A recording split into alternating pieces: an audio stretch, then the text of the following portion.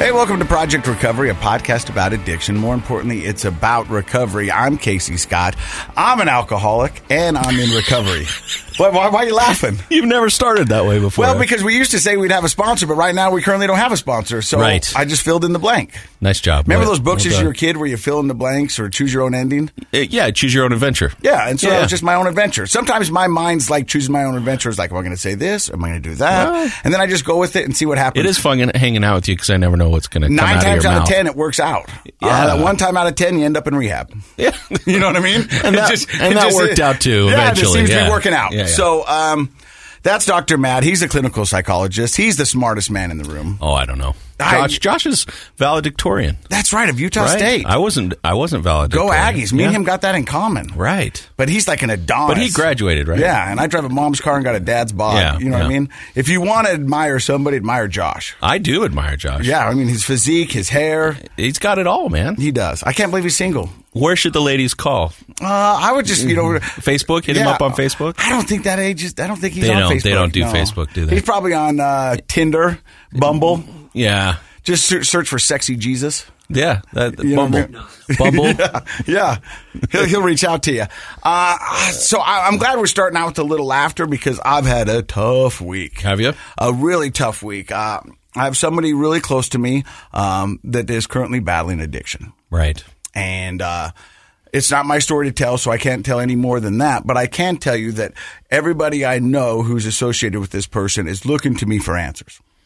And, sure. And I'm glad that I could provide direction and some resources, but other than that, which is a big help. Right.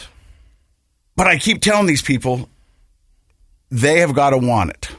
All we can do is have boundaries, be supportive, and after that, it's up to them. Are you or the people in your life that are concerned about this person struggling keeping the boundaries? Because we talk a lot about how, we don't want to enable, but we also love, friends and family that are struggling with addiction. It's a hard balance to find. You know what? To be honest with you, I don't think there's ever been clear-cut set boundaries. Nope. Okay. You know what I mean? It was one of those things that I think a lot of addicts and loved ones of addicts go through where they're waiting to see how it all unfolds.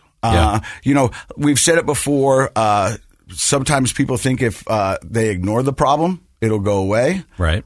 Sometimes they think that it will just work itself out. We call that denial. Yeah.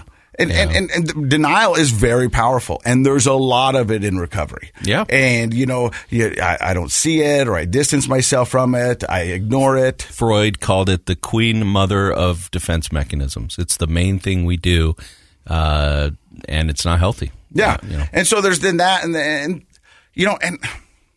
we've said it before, hope is amazing. And you hope that somebody will get better. You'll hope they will do the next right thing. You'll hope for a lot of things. Mm-hmm. But prayer is also amazing. But you cannot pray this disease away. Nope. As much as you want to. I think you can ask for guidance. I think you can ask for solace. I think you can ask for help. But praying is not going to make this go away. Well, what you're sort of illustrating here is all the people around this person being very active and doing things like having hope, talking, supporting, praying. But in the end, all of that support, all of those resources, it comes down to this person. What is their journey? What's their motivation? Are they ready to change? You and I talk a lot on this show about, the process of change, the science of change. And it comes down eventually to that person's level of commitment and readiness. And they got to have skin in the game. It reminds me of that time I was sitting in my therapist's office up at Pinnacle Recovery. And my therapist goes, "Hey, I got to let you know something." And I go, "What?" And he goes, "I don't want your recovery worse than you do." Yeah. And right now it seems like I do. And I don't want that to be the case. And so if you're wasting my time, please don't. We'll just sit here. He goes, if you don't want it, then you're not going to get it. Nobody can want if I want the recovery for you, I can want all I want, but that's not going to make a difference. Right. Just like all the support and resources in the world can be available. And you know what? Here in the state of Utah, we have a ton. Yes. We have a lot of great places and resources and a lot of caring people that want to give their time and energy to support people who are ready for recovery. But in the end, you're right. It's up to the person. And so we were talking about that, and then we went and looked at some recovery houses and all that other stuff. And one of the questions somebody asked me was, will this recovery house work? And I go, sure. And they go, you don't sound too certain. And I go, no, it will.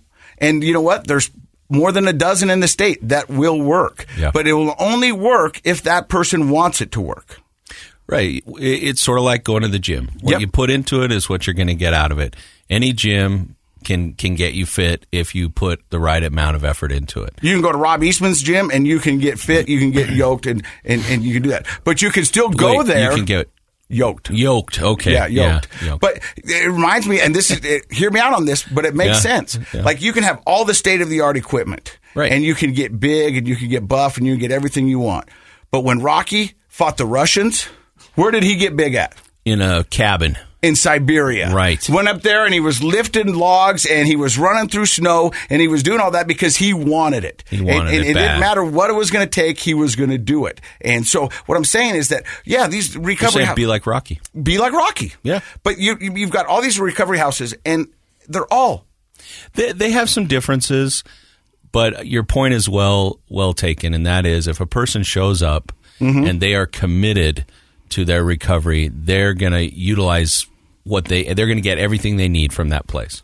When I was in recovery, I walked by that girl on the couch, and for 3 days she said 13, 13, 13. Finally, I asked her, what is this 13? She goes, 13%.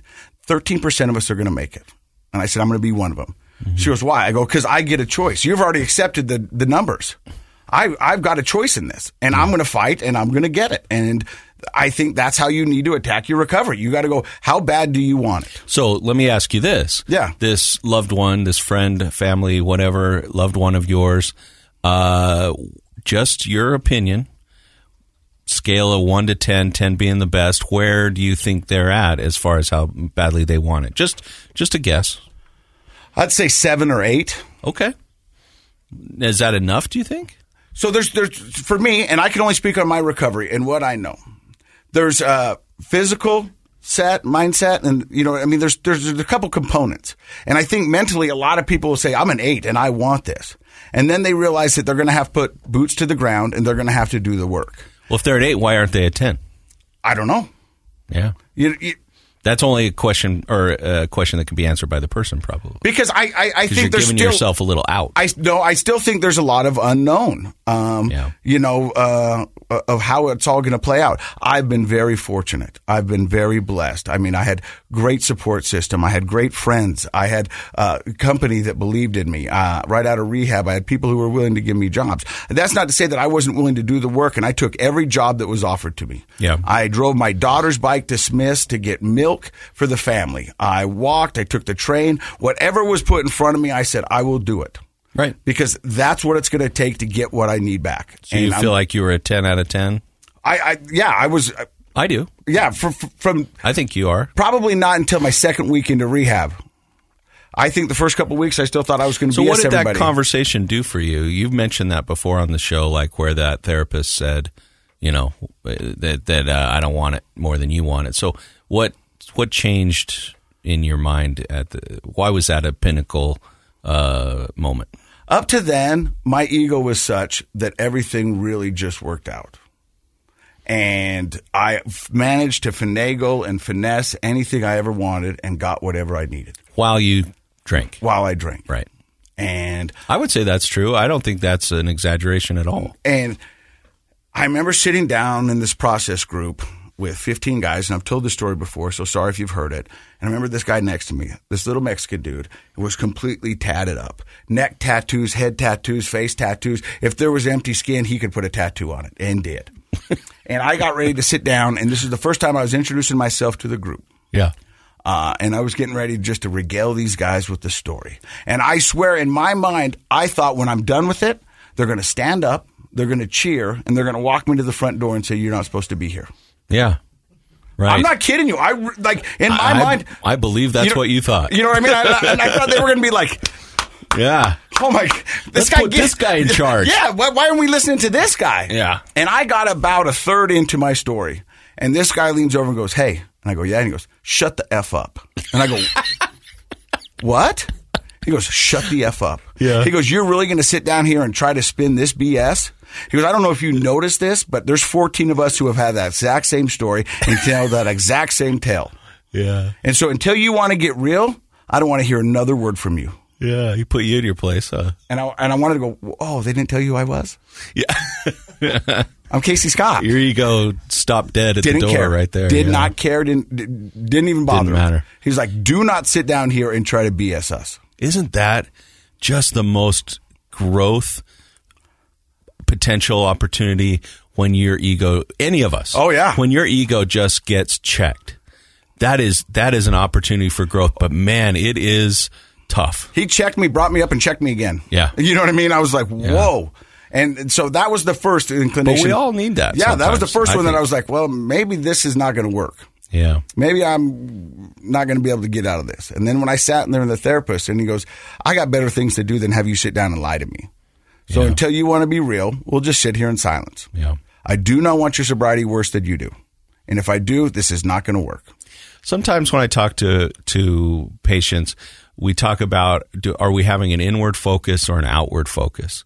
If you think about your style of thinking throughout the day, am I outward focused? Well, you have to be. Like the things that we do, we're focused on outside of us, the job that we have, the people that we talk to, the things that we do.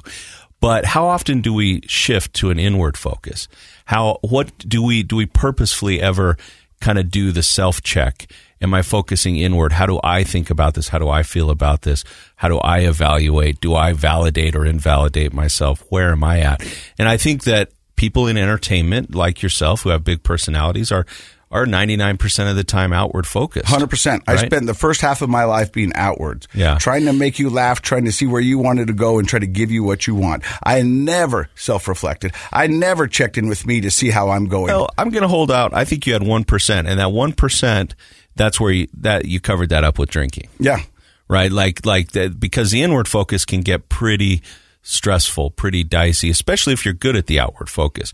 If you're good at working the room, if you can walk in and I remember you were maybe a year into sobriety and I was downtown with friends having dinner and stuff, and we were walking from one place to another, and I look over, and I didn't know you were downtown, and you're over there making friends with the guy playing guitar on the corner. Do you remember that? Yeah, I was trying to get him a job inside the bar. I was like, it's going to be a lot warmer in here, man, and the tips will be better. So there it is. Casey's like working the room, and the room is just, he's trying to bring this guy from outside in. It was hilarious. And I'm like, that is your talent. But the inward focus wasn't a natural talent. And I think having our ego checked, having a therapist really force you to look inward, that is such a growth-oriented opportunity that I think that is where we go from that pre-contemplation to contemplation and then into action. We can't really get into action until we learn to have an inward focus. And I think that's the key to where all this whole conversation right now today is like, is this person, this friend, loved one of yours, are they ready for that inward focus? We can wonder if they're at an 8 or a 9 or a 10, but really, how much inward focus are they willing to have in their life right now? Are they ready to shine the light on that and deal with the consequences where they may fall? And a good therapist can promote that. A little guy in your group can yell at you and promote that. But in the end, you have to be willing to look inward. And that can be scary. But that's why finding the right facility, finding the right therapists and things, and being willing to do that, they can support you in it, but you still have to be the one that takes the plunge. That's why you're the smartest man in the room. I don't know about that. I love it. I'm holding out on, I think Josh. I almost said an amen when you shut up. Okay. I was like, amen. Hallelujah. You can. Go right ahead. It's forced now. Then I'll have to check my ego even more. Hey, we've got a great show for you today. We're going to introduce you to a young man. His name is Bryan Hedin. Yeah. He's been at Renaissance Ranch for 12 years, started as the chef. He's now the CEO.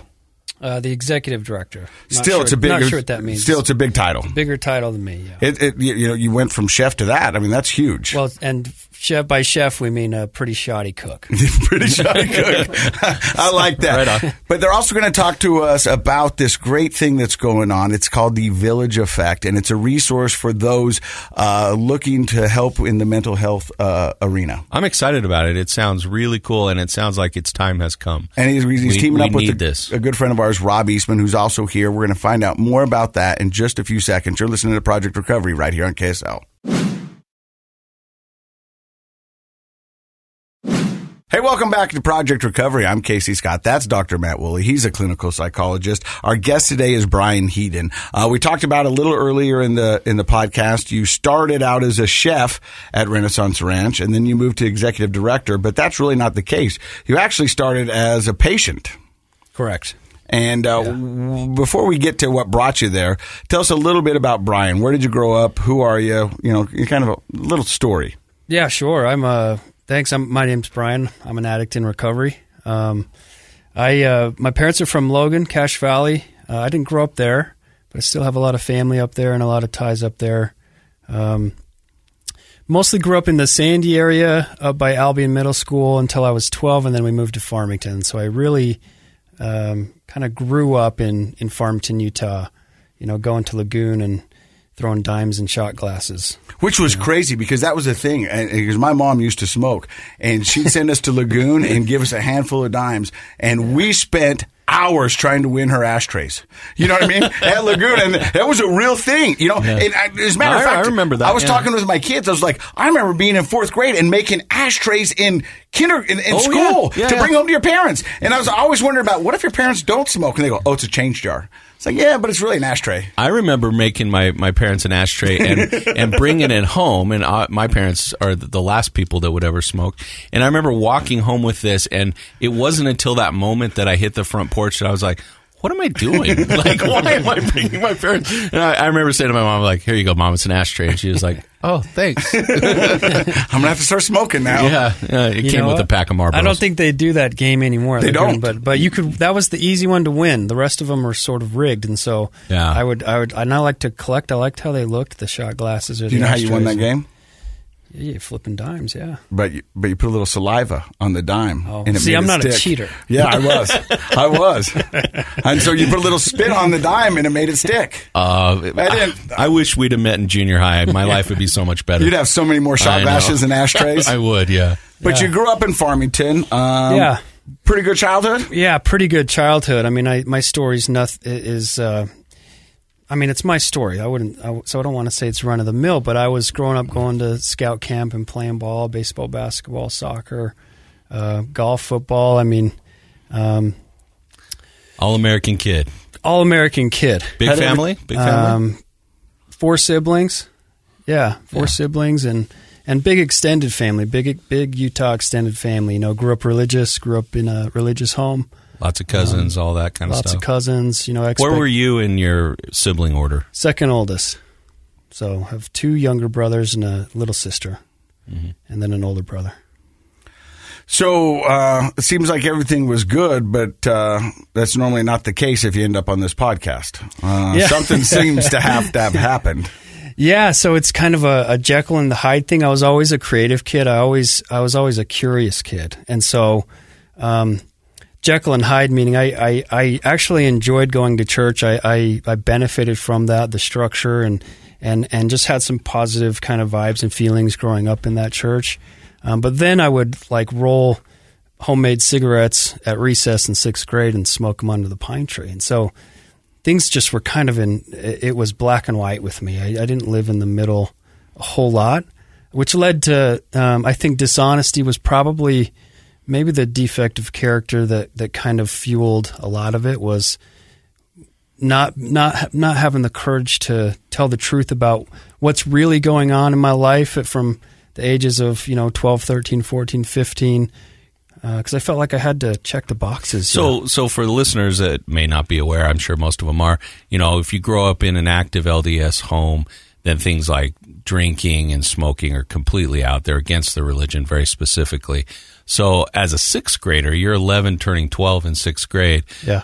Just out of curiosity, was it just curiosity? Was it a sense of rebellion? Like if you were having a good experience going to church and absorbing all those teachings, why are you rolling cigarettes on the playground? Just to help me understand that. Yeah, I don't know if I can. I mean, I think it was just kind of, I have this kind of impulsive, curious, creative, and maybe some kind of like I want to rebel, sometimes. Even still, I kind of have this I just like to rebel. See, I imagine myself sitting next to you underneath that tree, rolling cigarettes with you. And some of it, for me, I can just tell you from my experience, is the shock value of other kids. You know what I mean? And going, hey, do you see what those guys, because people are talking about us. Maybe you hit on something. That rings true for me, is like getting attention or validation from other kids, and they're laughing and having a good time. And I like to, maybe I like people to laugh at me and accept me. Kids are not going to go home and talk about what they learned in English class, but they'll go home and talk about the two idiots smoking cigarettes underneath the tree. That's true. I mean, that's the way my mind works. I mean, I'm just telling you. Yeah. Yeah. So you were doing that. I find it very interesting because you're the first person who said it, and maybe because it rings true with me, it was the dishonesty, is the manipulation of being a chameleon somewhat. To play into whoever was in front of you. And when you do that, you're not honest with yourself. Right. Because you're doing what I did and giving everybody what they want. Yeah, so my identity at that point, looking back, I mean, obviously no self-awareness of this back then, but now looking back, it's like my identity was shaped around what you're talking about, which was maybe 5 to 7 external boxes. It's like, okay, Sunday I'm this person, and then when I go play baseball, I'm this person. And then when I go to school, I'm this person. So I'm putting on all these different masks, taking them off to go to the next box, right? If that makes sense. And that's a tough way to go. Mm-hmm. When you're physically, emotionally, mentally growing up, it's like, man, how do you find strength and foundation? Even though I have some really positive mentors and really positive friends and really positive external, places that I can plug into, and I was plugged in. But yeah, I think it was just kind of I never really felt comfortable. I always kind of had this fear of not being enough or not adding up or looking to the future, man. It's like, what if I'm not good at that? What if I fail at that? See, for me, and I remember that as a kid, as a teenager. I had the same fears, and my biggest fear, and this is the first time I ever said on this, is like, if you knew who I really was, you wouldn't like me. Yeah. I think to some degree that's a developmental fear, and for some people it's sort of passing.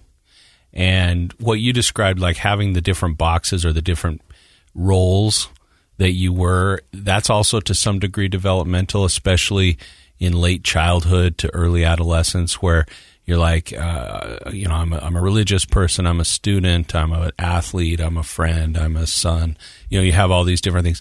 And as you're growing, your personality and your identity is developing. And eventually, ideally, what we'd like to see in healthy development is a synthesizing of all those. They kind of meld together, and you still play baseball and go to church and go to scouts and go to school, but you sort of become the same person in all those different roles. Even though, you do different things in those different roles, you feel like the same person in all those roles. That's the ideal development. And then that fear kind of goes away because you accept yourself like, I'm still me regardless of my role. People want to Google social scripts. You can Google that. But for a lot of people, they don't feel the permission or they don't feel that acceptance to have it all synthesized into one person in different roles. And so you become different people in different roles. You feel like I have to be completely this way to be accepted here and completely that way to be accepted there. And so you're right. What inevitably develops is a lack of synthesized identity, right? You don't really feel like you really know who you are. And then dishonesty is required to keep it up. Right. Mm-hmm. So if you're going to be the rebellious, smart alecky person in this group, but then the obedient religious person in this group, those don't really go together easily. And so you kind of have to use dishonesty and deception, and people start to go, well, I don't know him that way, or I don't know him this way, and it creates a tension that is hard to maintain as you get older. Yeah. Well, and I think, and then when you start countering any morals or values that you do carry with you, when you start to live and counter those, then we start talking about, for me, things like I have a predisposition for depression in my family. That runs through, and a little anxiety, and I'm pretty laid back, so not a ton of anxiety or stress. But I think when you start to live against who you authentically feel like maybe this is the guy that I am. And I think you get that through feelings, on a feelings level or spiritual level. But man, it gets tough when you start going against that. Sure. We're going to find out who Bryan is and what he's become. You're listening to Project Recovery right here on KSL. Hey, welcome back to Project Recovery. Casey Scott, Dr. Matt Woolley, and our guest today is Bryan Hedin. Now, we just heard you talk about your early childhood, wearing different masks, and kind of figuring out who you are, going against your values and stuff like that. Do you remember the first time you went from fake cigarettes to kind of a real alcohol or substance? I do. Yeah, Rob and I were talking about this on the way down. It was this. I was at my buddy's grandparents' condo. They were gone. They were out of town. Maybe there was 6 of us, 8th grade, 14 years old. And we were playing cards. And the loser of the card game, we were making these drinks, not with alcohol, but at first, but with mustard, syrup, and milk. It's like if you lose the hand, you have to drink this. Classic junior high game. Yeah. And that progressed to, hey, let's try some of that, the alcohol under the counter. The next person to lose this card game has to drink some of that. And, man, 30 minutes later, we were walking down to the convenience store in cowboy hats and carrying whips. And, I mean... Everybody was a little tipsy, huh? It was a little tipsy. But I remember... feeling free. I remember feeling this relief of like, man, this feels better. This feels better than it felt before. And I would say, back to your comment about like not so much anxiety, I'm not going to argue that because I don't know you, but a lot of times people get anxiety. They think it's the same as like nervousness, like, and that's part of it. Can be. A lot of times physically an anxious person feels it and they feel very like nervous, right, in their body.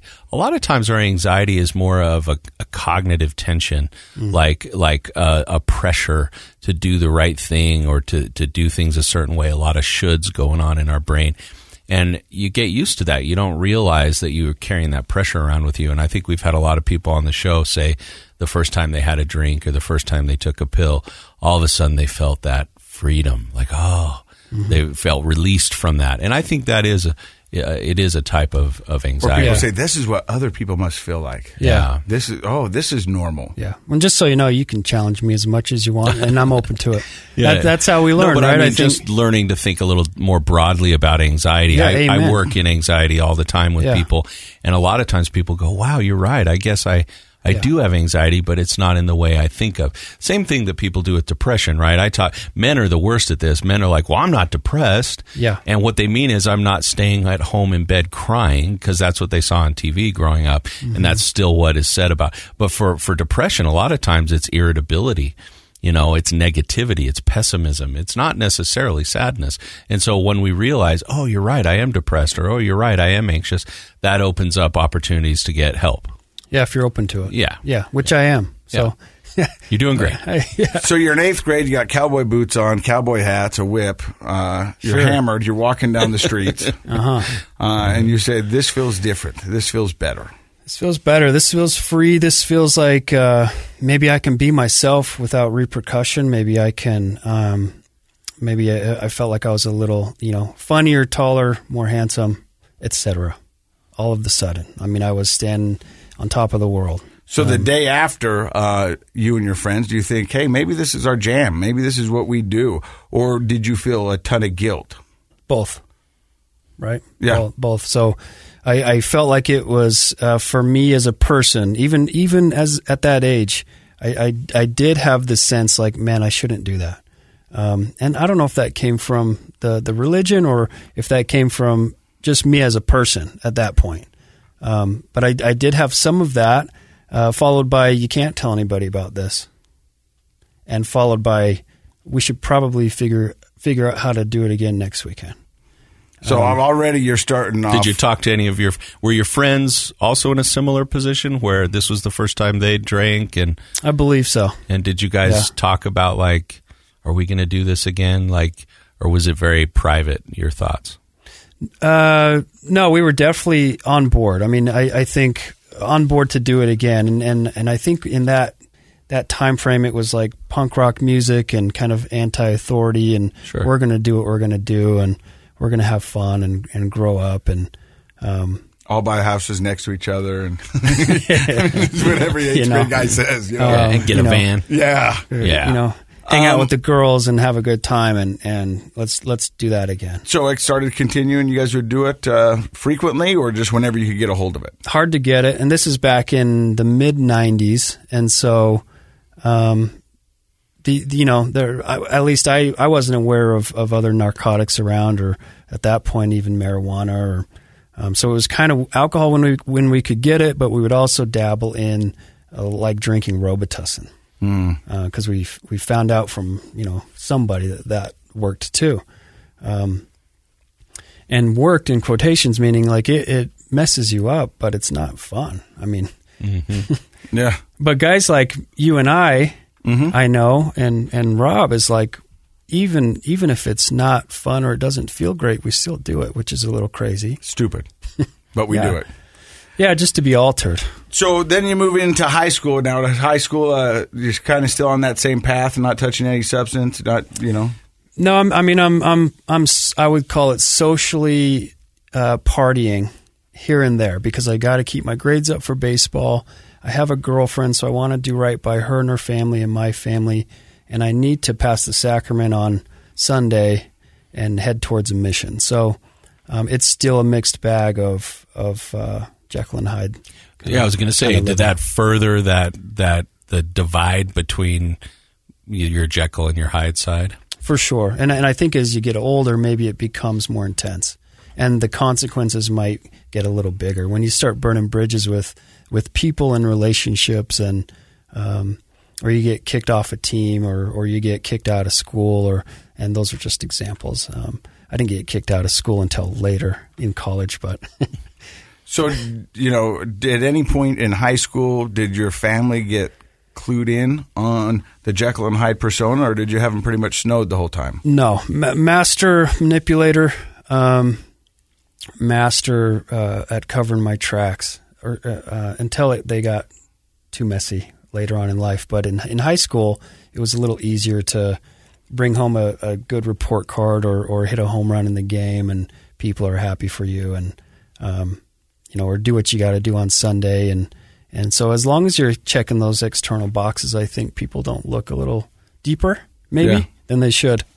Don't you think that's one of the risk factors that all of us who are parents can fall into? I mean, sometimes we look at those external factors like grades, and we assume, my kid's doing well because they're getting good grades, or my kid's doing well because they're involved in positive things like music or sports or extracurricular activities.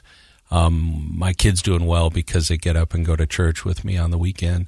And I think as a parent, it's hard because we're trying to manage our own lives, right? Our work and paying the bills, and sometimes we over rely on those external factors as indications that our kids are doing well, when in fact maybe we don't really know what's going on in their lives. Yeah, it helps us. I think it helps us feel comfortable. I have 3 kids, 10, 8, and 4, so they're pretty young. But even, now knowing what I know, living how I've lived, I'm not going to be a perfect parent, but hopefully I have some additional tools to check in with them on an internal level. It's like, I know you're scoring goals in the soccer match, and it looks like your grades are pretty good, and I know you like to read, but like, how you feeling? Yeah. So when do things start to get ugly for Bryan? Things started to get ugly when the Jekyll and Hyde life turned into decisions, if that makes sense, meaning I'm going to go on a mission. Okay, that was one of the big decisions. That's a 2-year commitment. That's a 2-year commitment for the LDS Church. And it was for a number of reasons. I felt like I wanted to. That was genuine. I felt like I could get clean if I went off of, at that point I was using OxyContin and marijuana on a daily basis. And so you looked at it almost as a rehab. Sort of, but I also wanted to Go help people. It makes sense. I mean, I'm not judging. I mean, it makes sense. I mean, you can see how people would think that. It's like, this is going to get me, it's going to be a Control-Alt-Delete. This is going to reboot me, get me back on life's plan, and these are the things that I think I need to be doing. Yeah, back in those days, you were 19 when you went on a mission, right? I was a little older. You were a little older? Yeah. So how long had you been doing that sort of daily use?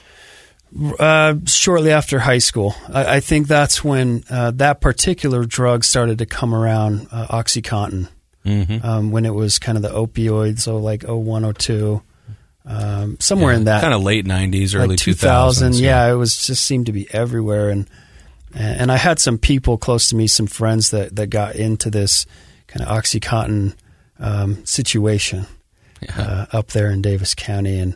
And so it was available.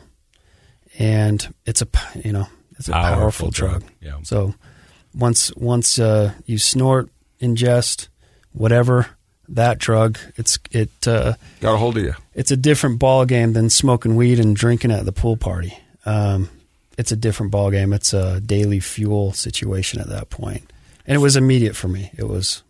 So did you end up going on the mission? So I call it the MTC West mission. The MTC is a missionary training center. Because I was there for 2 days. And I went down there, started withdrawing, which I didn't totally expect.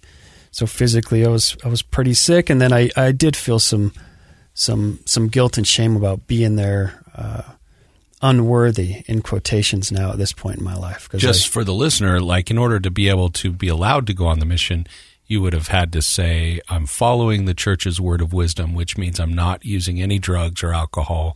Yeah, and haven't for a period of time. And haven't for a long enough time that they said you're good to go. So you must have lied about that. So I lied about it. Yeah, of course. I mean, I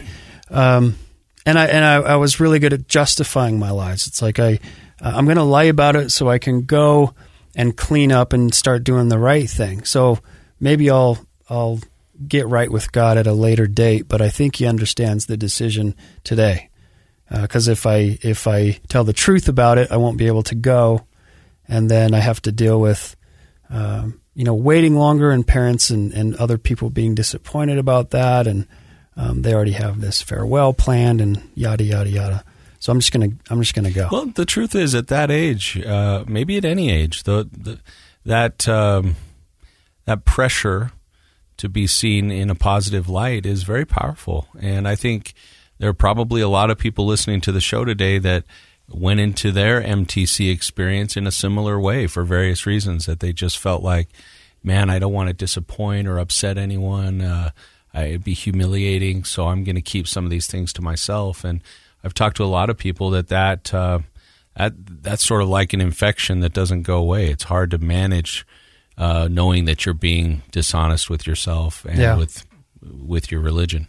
So, yeah, absolutely. And so I lived the next chapters of life going through this. But you came home in 2 days. What brought you home?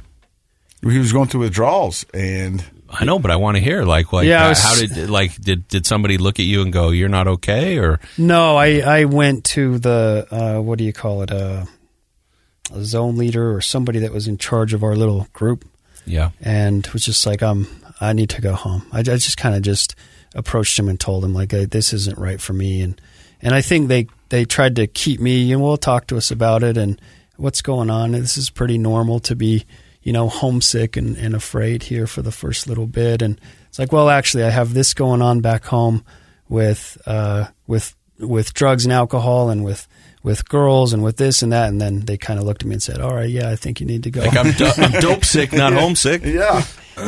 So you come home, and then the family obviously is aware of your home, and you're going to have to deal with those repercussions. Yeah. Well, I mean, I had that, some of that. I mean, I think my father, I remember being pretty disappointed. He didn't say that. He didn't, and I love my dad, but I think he picked me up, and I just remember him crying from the time they picked me up until we got home, like no talking, just crying. And my mom was in the car as well. They were divorced at the time, but they came and picked me up, and I would have liked to had a conversation at that moment in my life. And I'm not blaming them. My parents are awesome. They did the best they could, I think. But was that sort of part of the family culture? Was it hard to have meaningful conversations in your family? Yeah. So my family is deflect with sarcasm and humor. Yeah. And sweep it under the rug, especially if it's painful. And so you can see how that everybody suffers in a family of good people when that's the style, because you can't get to authenticity that way, can you? No. Yeah. No, it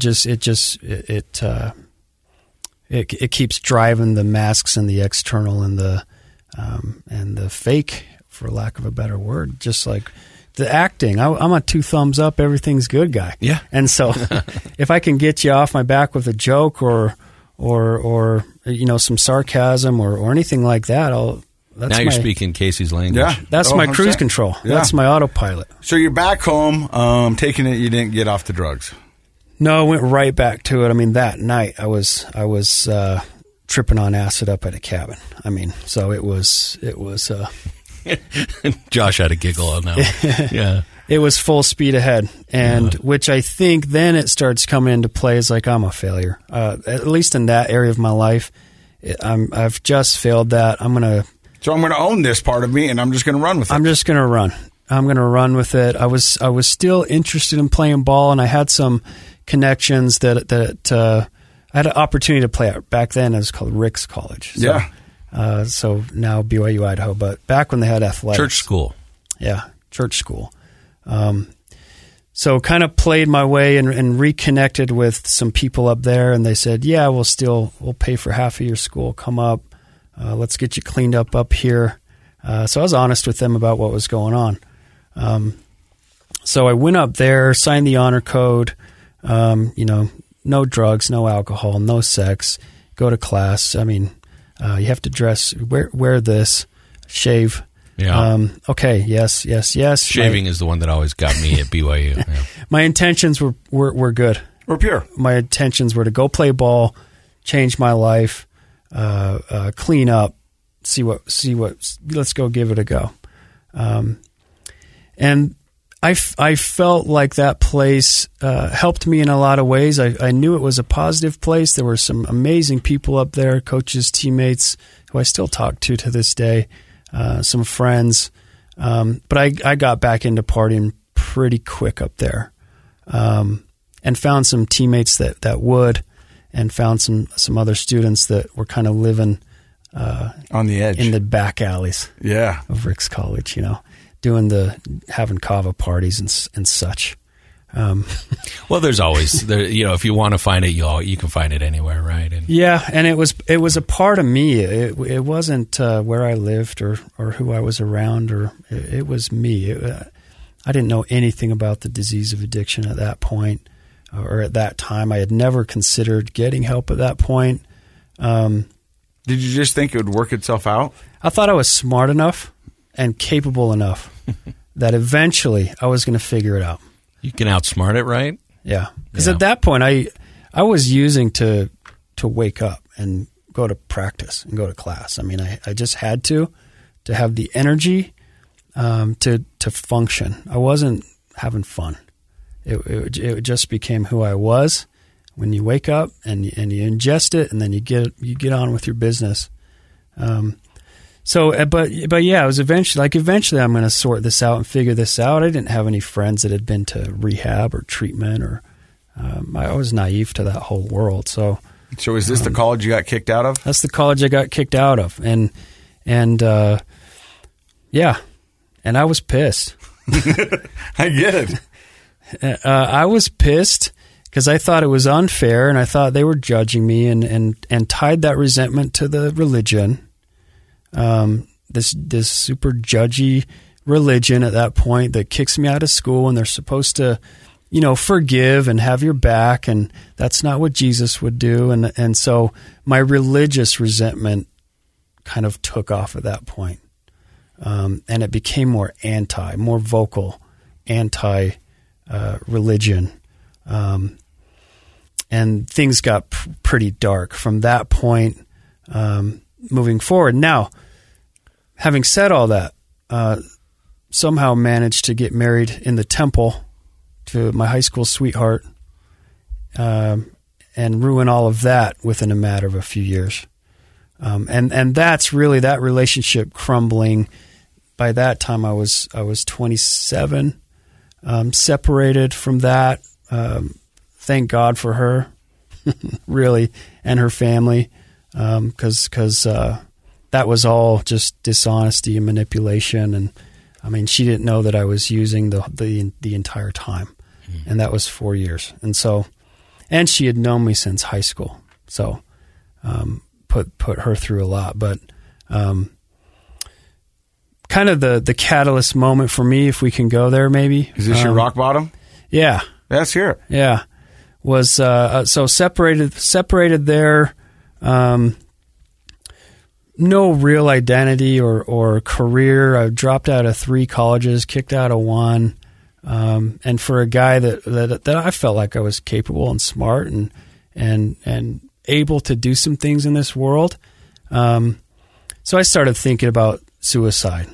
It's like, man, you've failed everything that you've done, and it doesn't really make sense. And you're addicted to drugs, and she doesn't want you anymore, and they're looking at you different. Even your buddies that use, when they start looking at you a little different, that's a different feeling. Mm-hmm. So I'm by myself. I'm in my mom's. I love my mom. She's a good codependent, and couldn't kick me out on the street, and so, which isn't necessarily healthy, but I'm in the basement. I'm on a twin mattress, and I'm coming off of heroin. By that point, I was using heroin, IV heroin user. So it had gotten really serious. Really serious, and I had kind of accepted if this next shot takes my life, like it's probably so be it. Okay, and it's probably justified. My level of shame was like, man, I probably deserve to go, so I don't hurt anybody else, or disappoint anybody else. I've been doing that for a decade. I don't want to do that anymore. So I'm laying down in the basement. My mom's out of town. I think I'm the only one home. I have the house dog he laid next to me for 2 days straight, which is, I think dogs are pretty know. Special. They know when you're not doing well. But I'm withdrawing. I'm about a day or day and a half into withdrawal. And I remember I have no money. I have nothing. I have nothing to my name to go score again that day. But that day was different. I woke up and like I didn't have the energy to go score. I didn't have the like I used to steal gas out of garages and put it in the car and then go to Salt Lake to get heroin without any money, just because I could talk somebody into doing it. I didn't have energy for those kind of schemes anymore. It's like, man, I'm just done. And so the second thought was like, I think it's time to take your life. And that thought that day, because that thought was every day, I would say for the last year at that point in my life. It's like, but I just didn't have the thought that day came with some more weight. It came with some adrenaline, which scared me. It came with some I still get the goosebumps talking about it. It came with like some meaning, like, man, I might do it. And then this third thought came into my head. It's like, maybe you should ask somebody for help, which me and my friend John Red talk about is that seems like such a simple thing.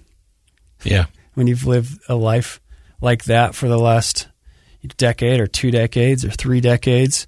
But that third thought, it's like, maybe you should ask for help. Maybe you should ask God for the strength to ask for help. And right in that moment, I heard somebody in the kitchen upstairs. And so I literally kind of crawled up the stairs onto the kitchen tile, and it was my older brother, Landon. and my nephew was with him. My nephew was like 2 at the time, and Landon wasn't. He was kind of busy doing stuff, and he said, "Hey, Bryan, can you feed Jack, my nephew? Can you get him some cereal, some breakfast?" And I was like, "Yeah, 2 thumbs up, guy. I'm doing great. I'll get Jack some cereal." So I had Jack come over and sit down on the kitchen tile next to me because I was laying down. I mean, I didn't have strength to really. I was just done, And so I tried to feed my nephew some cereal, but I couldn't get the spoon. I couldn't get the food to his mouth because I was shaking so bad. And so I couldn't feed him. And by this point, I looked up, and my brother was like a laser right on me. He was like, "Are you okay?" And I just said, "No, I'm not okay, Landon, and I need some help." And right in that moment, my life changed forever. Just the simplicity of, with a humble, genuine desire of just like unloading and saying, "I am not okay, and I need some help right now." Kind of started the ball rolling to Detox and then to Renaissance Ranch in 2008, and then getting introduced to the world of recovery and that whole language for that spot. Our spot at Renaissance is a lot of 12-step language, and getting introduced to men that. So a big thing there is a lot of peer-to-peer and brotherhood and culture and sticking together and doing it together.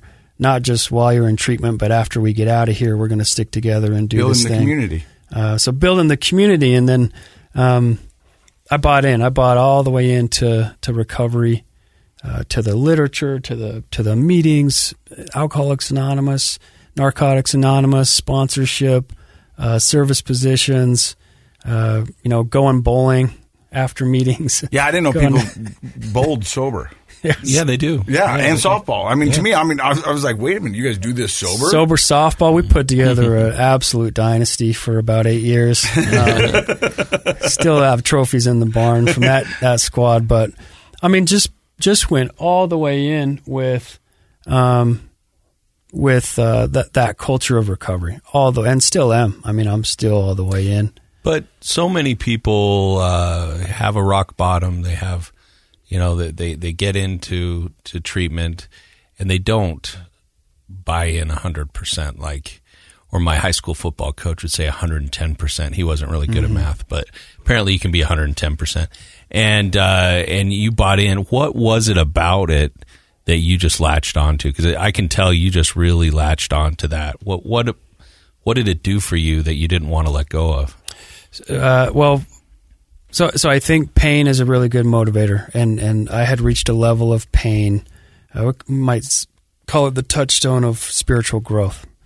Pain, I was done, and so, gosh, I remember early on just laughing, like a sober laugh, or noticing like the sky, or the temperature of just the weather, or having a working out. So, I mean, all of this was just, I never thought, it's like sobriety just seemed, I had tried so many times on my own that it just seemed like it wasn't going to happen. And so when it actually started to happen, there was kind of this spark or this flame of drive and to keep it going. Because it's like, oh, it is possible. So it sounds like you experienced that relief from the pain, but also a reconnection with joy. Like these little things really all of a sudden popped and they did something good for you. Yeah. Recovery. It's like the first time in my life. I don't know if I can say that, but it's one of the times in my life where things became internal and real, on a genuine internal, feelings of joy or hope or identity or that could be lasting. Yeah. But you think about it, 10 years of running and gunning, and you don't have much of that, the authenticity, the joy, and everything. You're just, I remember people be like, this is BS, man, because you're having all this fun and we're paying the consequences.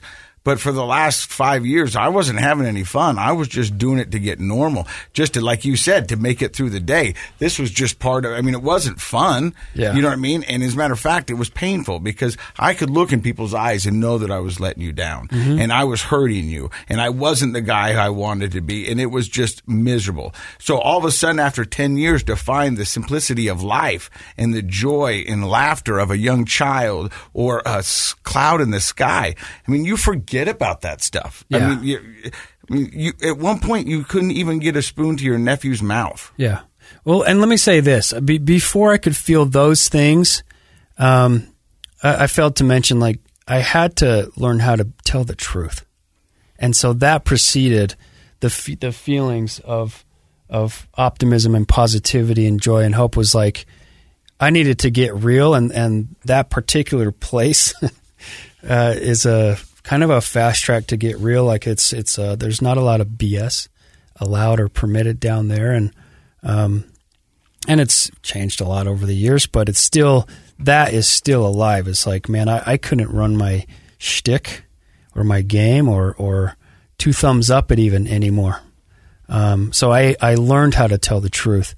I had a therapist down there named Steve Brown, and he could tell I was full of it. He could tell I was a storyteller and that I wasn't honest.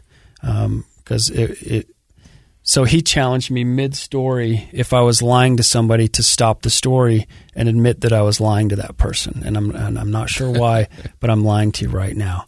And man, if you try that a couple times, yeah, you might learn to start telling the truth. But man, the dishonesty, the Jekyll and Hyde thing, and learning how to just tell the truth and get and not hide and just be yourself. Be authentic, right? Be authentic. And that might have been the first time, certainly in your adult life, where you felt like you were learning to be your authentic self. Is that true?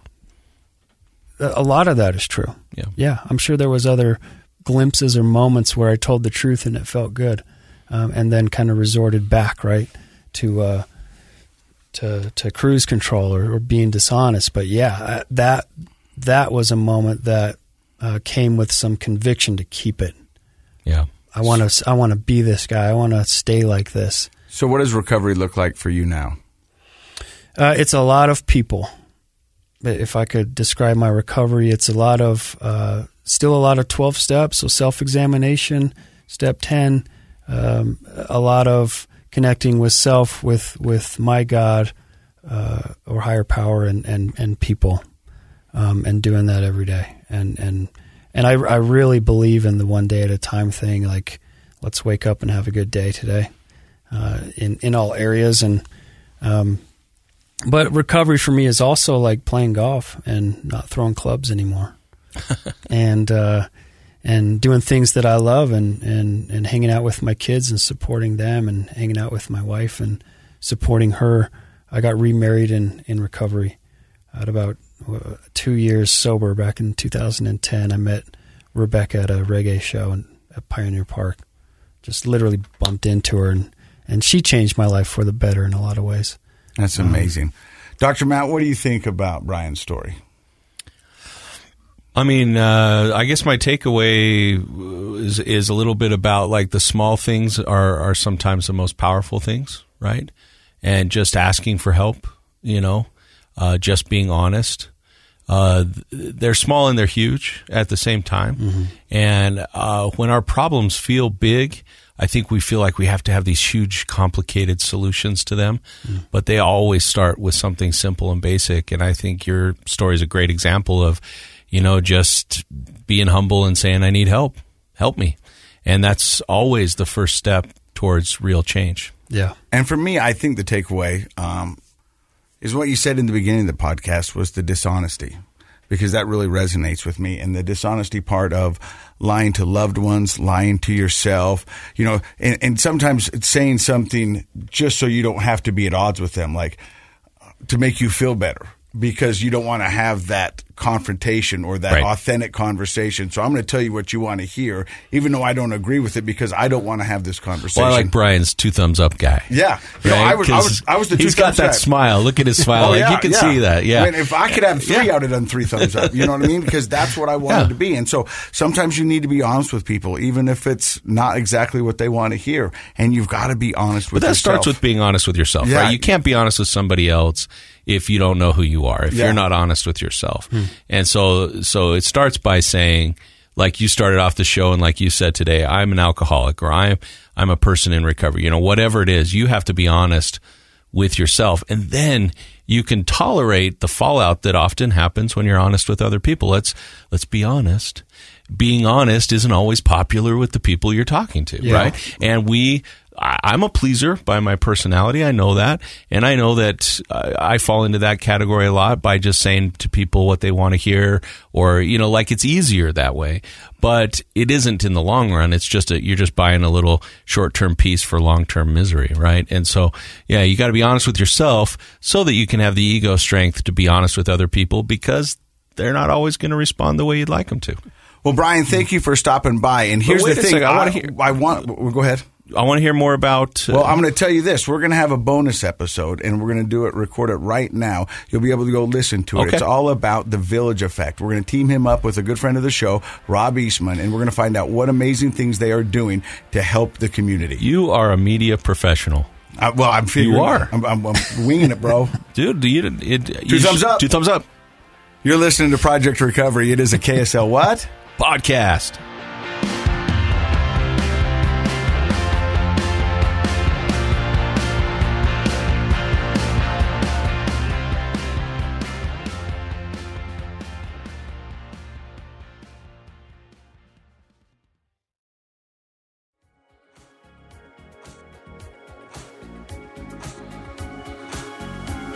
The contents of this program are for informational purposes only. The program is not intended to be a substitute for professional medical advice, diagnosis, or treatment. Always seek the advice of your physician, licensed therapist, or other qualified health provider with any questions you may have regarding a medical condition. Never disregard professional medical advice or delay in seeking it because of something you've heard on this program.